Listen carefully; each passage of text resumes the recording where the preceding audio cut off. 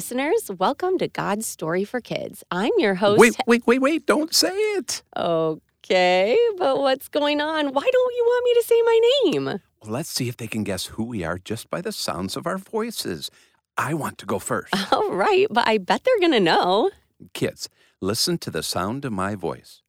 Who am I? I didn't hear anything. Do you think they got it? I'm sure they did. Say it louder, kids. Who do you think is speaking to you? Oh, I think I heard them that time. I'm Henry. You can call me Hank. And I'm... Wait. Let them guess. Okay. Who do you think this is, kids? You got it. I'm Sophisticated. Sophie for short. So, Hank, what's with the guessing game today? I was just wondering if our listeners knew our voices yet. Yeah, I guess it is a little different since they can't see us. And I have the perfect segue for us. Most people don't announce the segue, Hank. Yeah, but I'm not most people. Are you ready for the segue, Sophie? Hang on, let me pull a Hank here. You got me a Segway. I've always wanted one of those. Don't mind me zipping and zooming all over town tomorrow. Hank, thank you. Oh, thank you so much. I love it. Hardy har, Sophie. Now we're way off topic. Okay, well, let's bring it back then. The last important thing you said was you were wondering if our listeners knew our voices yet. Yes, thank you. Sophie, did you know there's something in the Bible that talks about how sheep know the voices of their shepherd? Oh, yeah, I've read that before. That's in the New Testament book of John, right? Yeah, from chapter 10. Let's read it. The one who enters through the gate is the shepherd of the sheep.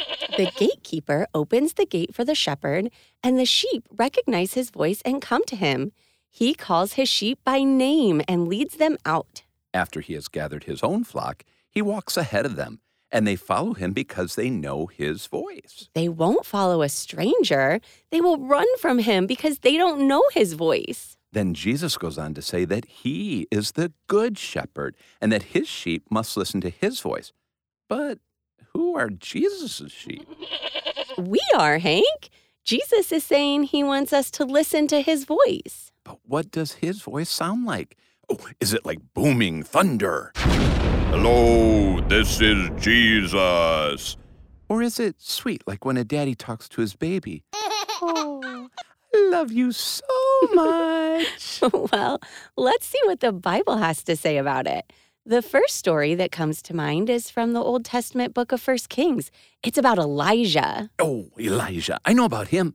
He was a prophet, someone who shared messages from God with his people. That's right. And he was passionate, zealous, and even a little wild. You've probably heard about when Elijah was on Mount Carmel, and he had a showdown with some people who were worshiping fake gods. Or maybe you heard about he was taken to heaven in a chariot of fire.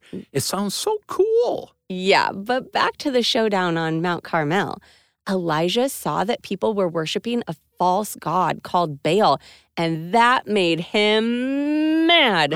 So he challenged them. He said, let's both create an altar for our gods. You call on Baal to set fire to your altar, and I will call on the one true God to set fire to mine. We'll see who wins. So the people built a wooden altar and yelled out to Baal. But there was no response. They danced. No response. Elijah started to taunt them. Maybe he's just sleeping. Shout louder. But still, no response. Next, it was Elijah's turn. He built a stone altar and covered it with water. And then even more water. And then even more water again.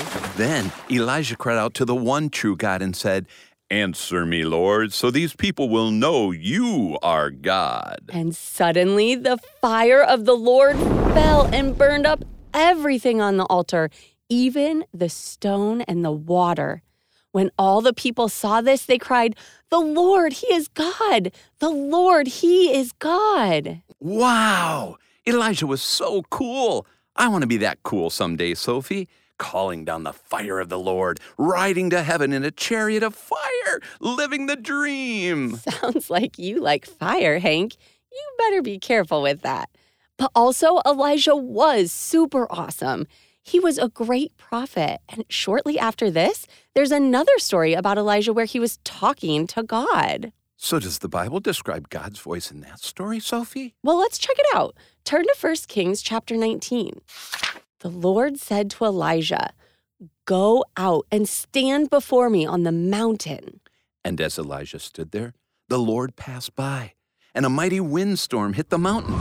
It was such a terrible blast that the rocks were torn loose, but the Lord was not in the wind. And after the wind, there was an earthquake, but the Lord was not in the earthquake. And after the earthquake, there was a fire, but the Lord was not in the fire. And after the fire, there was the sound of a gentle whisper.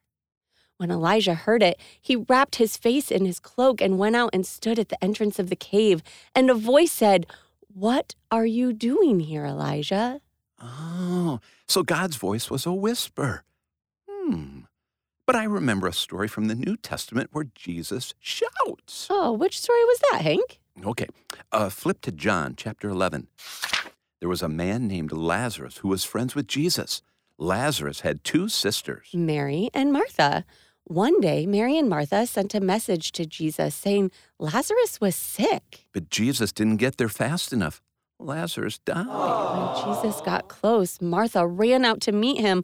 "Lord, if only you had been here, my brother would not have died." Jesus told her, "Your brother will rise again.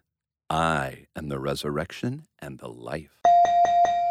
They went to Lazarus' tomb, and when Jesus saw Mary and Lazarus' friends crying there, he too wept. Then Jesus said, "Roll the stone aside." Martha protested, "He's been dead 4 days. The smell will be terrible."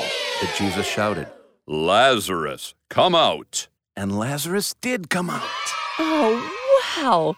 So earlier, we found God's voice in a whisper, and now we're finding Jesus' voice is in a shout. You know you make me want to shout, kick my heels up and shout. Yeah, Throw you my make hands me... up and shout. Oh, man, you know what? I wonder if Lazarus walked out of the grave singing that song, Hank. Hey, good joke, Sophie. I'm rubbing off on you. But seriously, if God's voice can be a whisper or a shout, how will we know what it sounds like? Well, let's think back to the beginning when we were talking about how Jesus is the good shepherd. How do sheep know their shepherd's voice? Good question. Hey, let's ask Pastor Ben. Hey, kids. So, you know how it works with sheep. It's a lot like with your dog. When you call your dog, "Hey, Fido, and Fido comes to you, it's kind of like that with sheep. Not only do the sheep know the shepherd's voice, but the sheep know their own name, and the shepherd knows each sheep by name. So that's the way it is. When they hear the shepherd say their name, when they hear the shepherd's voice, then it's a lot like it is with your parents. If your mom calls you on the phone and you hear mom say, "Hello," you know it's your mom and you know it's not somebody else, even though she's only said one word. When mom says your name, like my name is Ben, when your mom says, "Benjamin Music Mason," oh, I know I'm in trouble. But when your mom says, "Come here, Ben," it's kind of like that shepherd with that sheep. I know that my mom loves me. I know that my mom, even when she's mad, she wants what's best for me. And the only reason why she gets mad is because she knows that there's better for me than what I'm up to. So this is the way that it is with the shepherd. The shepherd always looks out for the sheep. The shepherd even lays his life down for the sheep. That's what we learned about on Good Friday and Easter. And so just like spending time with your mom, ever since you were born, we spend time with God when we pray, when we read our Bible, and that's why we know the shepherd's voice. Wow, that is so cool. Yeah, I didn't know all that about sheep, but I love it. So, kids, what are some ways you can learn God's voice? Any ideas? I know that it's not God if it's tempting me to do something bad, but I know if it is God, that it is God, if he's nudging me to do something good. I know it's God's voice when he helps me because he's always helped me before. I've gotten to know God's voice by talking to him and spending time with him. Great ideas, kids. When we read the Bible or talk to God and listen for him, then we'll get to know him even more. That's right. It's just like how we get to know our friends. We'll know God's voice by spending time with him. And there are tons of ways you can do that. And this is where your story connects with God's story, kids. You get to spend time with God. You get to know Him and be close to Him. You get to know His voice. And always remember, listeners, that you matter. You are loved, and you are a part of God's story.